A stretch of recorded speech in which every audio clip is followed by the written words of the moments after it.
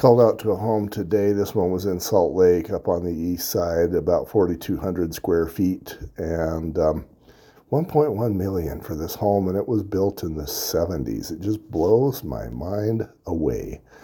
And then it'll be renovated and made all spiffy, and then he's going to get presumably 2 point something for it. And, good business.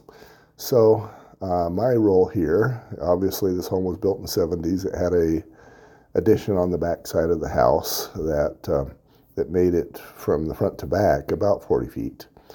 And the contractor, the new owner, wants to open up that standard wall that happened in every 70s home where you divided the living room and the kitchen, and he wants to take that out and put in steel. So he's got a good steel source. That's interesting all by itself to me because most contractors really don't want to mess with steel, but he wants to do two spans. One is a 24-foot span and the other one's a 22-foot span. And so for something like that, you got to go with steel. It's much stronger material.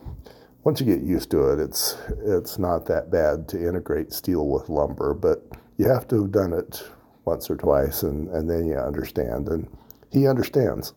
So he's going to make some nickels on this one. And I just did the calculations for the size of steel beam that he needs.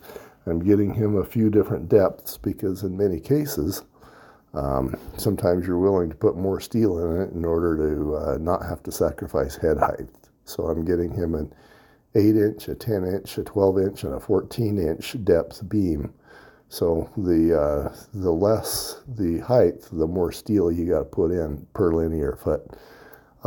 This is all entertaining for me, so that's a win.